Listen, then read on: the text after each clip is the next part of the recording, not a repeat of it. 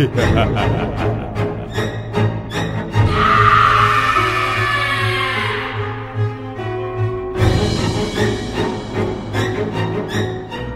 is Shocktober 11th. Woohoo! Riker, you Yep. ready for this one? So we're going to be talking about a Michael J. Fox classic today. This one is called The Frighteners, and I remember watching this movie for the first time right after it first came out on home video. I rented it on VHS right when it came I out. saw this movie in the theater, John. I Nice. went out with some friends. They all went to, I can't remember what movie it was they went to. This movie is, by the way, written and directed by Peter fucking Jackson, Lord of the Rings fame, Yeah. Peter Jackson. Yeah. And I'm like, I'm going to go see this movie because the poster is epic. The poster is that face coming through the wall with Yeah. this smile on it. Michael J. Fox was hot, but his career was kind of winding down. This is He was in I think this was like post Back to the Future, wasn't it? oh, it totally was. This was when he was Yeah. like in Spin City. This was the Oh 90s. God, yeah. Yep. And So Doc Hollywood was another bad movie he did. So people yeah. were a little light on it, but I distinctly remember how this film is a comedy horror, but unlike most comedy horror, it's really fucking scary too. You know what I'm saying? So like this film has the fun, but it has the scares too. Yep. And the distinct thing that I want to make sure that people understand in this film is that you've got to have a badass surround sound system when you're watching it because the sound design and the surround sound is fantastic. I remember distinctly in the movie theater, there's that fight where the ghosts are in the wall and you could hear them just fight all the way around you. Yeah. It's brilliantly audio directed. It's just a great film. I'm ahead of myself, but All right.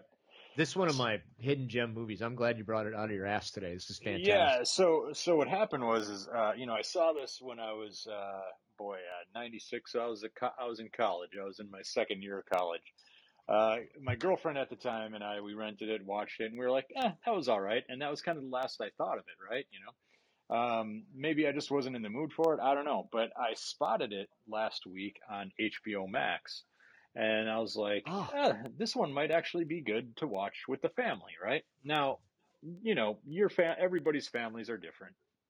I'm a little more liberal when it comes to showing my kids stuff, so they're not like limited to the Disney scary movies, They're I don't give them the hardcore like slashers and stuff, but at the same time, like a movie like this or like Shaun of the Dead or something like that, like I'm all about it, if it's got some lightness to it, but at the same time some slightly spooky stuff.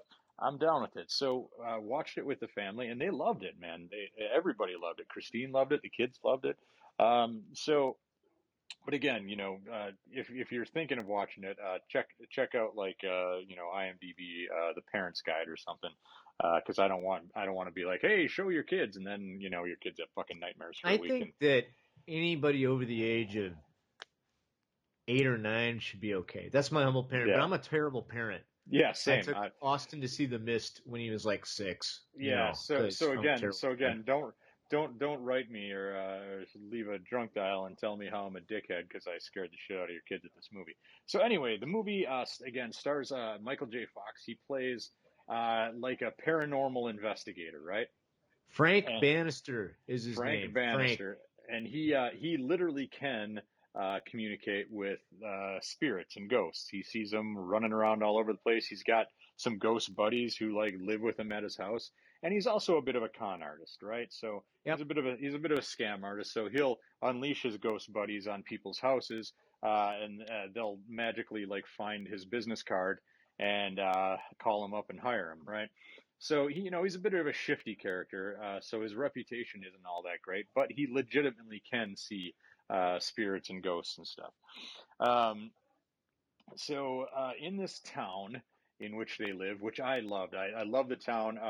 It was obviously a town in New Zealand because I was like, this is not a fucking American town. At first, I was like, is this Astoria, Oregon, where they like filmed The Goonies and a bunch of other movies, Free Willy and all that shit? But no. as we got into watching it a bit more. I was like, this is definitely a New Zealand town. It's like it's got all sorts of it's built up on the hill, and it's got all these charming little cottages and stuff and whatever, which makes sense because Peter Jackson, New Zealand, right? Right. Um, so anyway, uh, people start dying, right? And Frank, Michael J. Fox, starts noticing he sees he starts noticing numbers written on people's heads that only he can see, right? So Right. the first one he sees is like 37 Snoogans, and he and he's like, "What the fuck?" And sure enough, that person dies. And then he sees one with 38 on the head, and he's like, "Holy fuck! I see what's happening." And there's this evil spirit who goes around killing these people. He's trying to And he kill. looks like the Grim Reaper. Yep, he So looks the just like the Grim Grim Reaper Reaper. is killing people. Yep. So that's kind of the gist of this movie. Any more would be spoiling it, I think. And so, like you said before, it's got laughs, it's got lightness to it. You know, it's got Marty McFly in it. But at the same time, like there are definite scares in it. It's not bloody or gory or anything like that. It's just like ghosts and shit. So there's some jump scares to it. There's some people getting chased and having their hearts Ripped out. spiritually ripped out, but Yeah. you don't like really see like it's not like Molaram, or anything like that.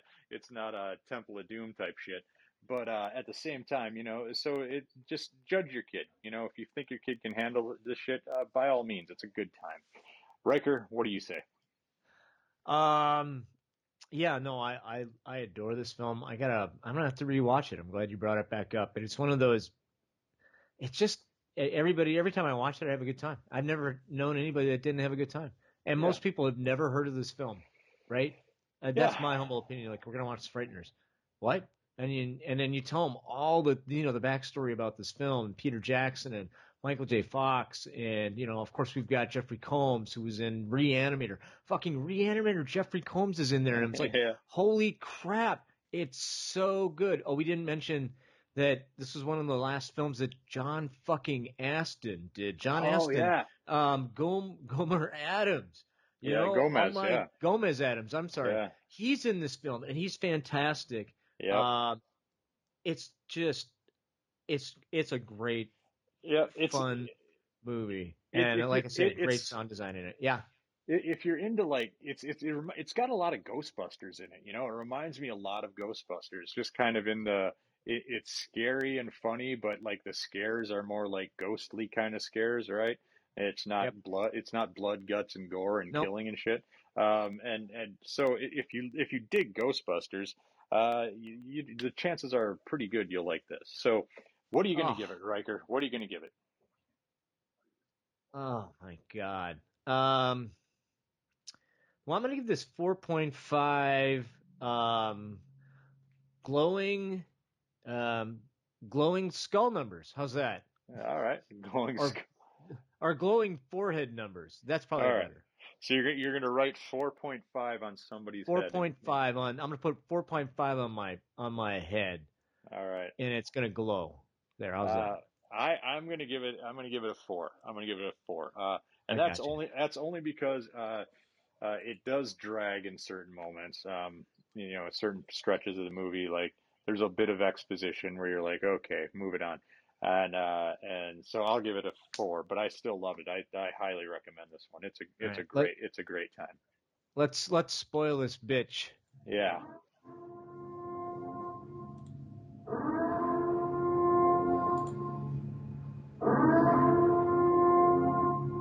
So before we get into super spoilers, I found this bit of trivia that we have to talk about. Sure. Um, on set, repeatedly, Michael J. Fox called John Aston Doc.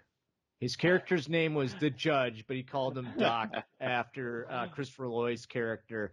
Repeatedly, that might have been the Nice. start. Maybe it was the onset of.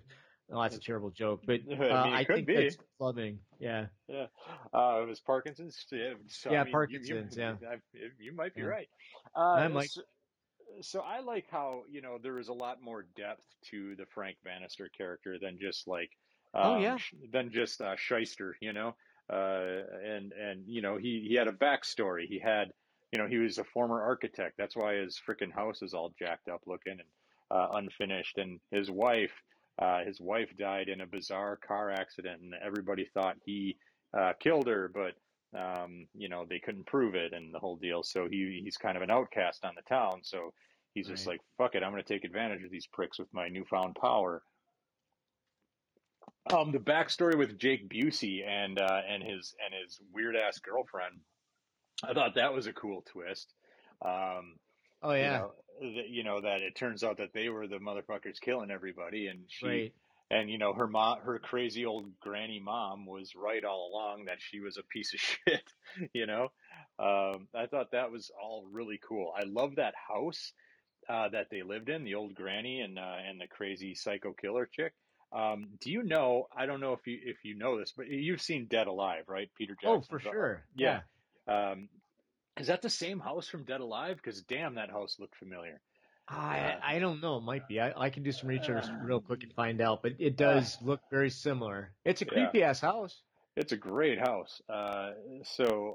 Anyway, I mean, I don't know how much there is to spoil about this movie. I do want to talk about the FBI guy, the creepy ass fucking FBI guy who had no real, like, you didn't know. Point. You never, there's no point to him. I mean, obviously an FBI person got called in to solve all these mysterious deaths, but you never really knew his backstory. And man, did I want to find out why he was such a weird asshole, because that guy. It was just because Jack, and I think I mentioned it, but he wanted him in there because he loved Reanimators so much. Yeah. So he made this weird fucking character and threw him in.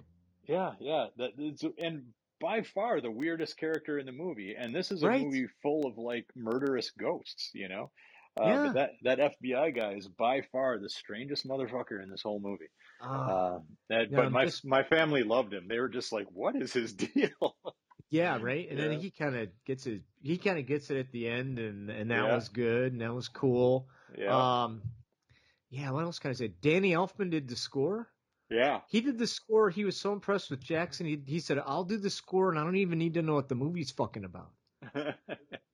Which is great. And that score has elements of both Batman and Beetlejuice dipped all the way through it. You can hear Elfman and his notes all the way through it. So if you're an Elfman fan like I am, that's just one more reason to love this film.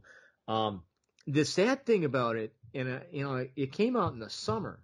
Yeah. And Zemeckis, and he was one of the producers, and Jackson were all like, "This has got to be a Halloween release." Yeah. And they're like, "No, it's a summer blockbuster." And they totally fucked that up, because this movie would have killed it in October. Yeah, it would have killed October. Totally. But they released it in the summer, and it got destroyed. Yeah. Yeah.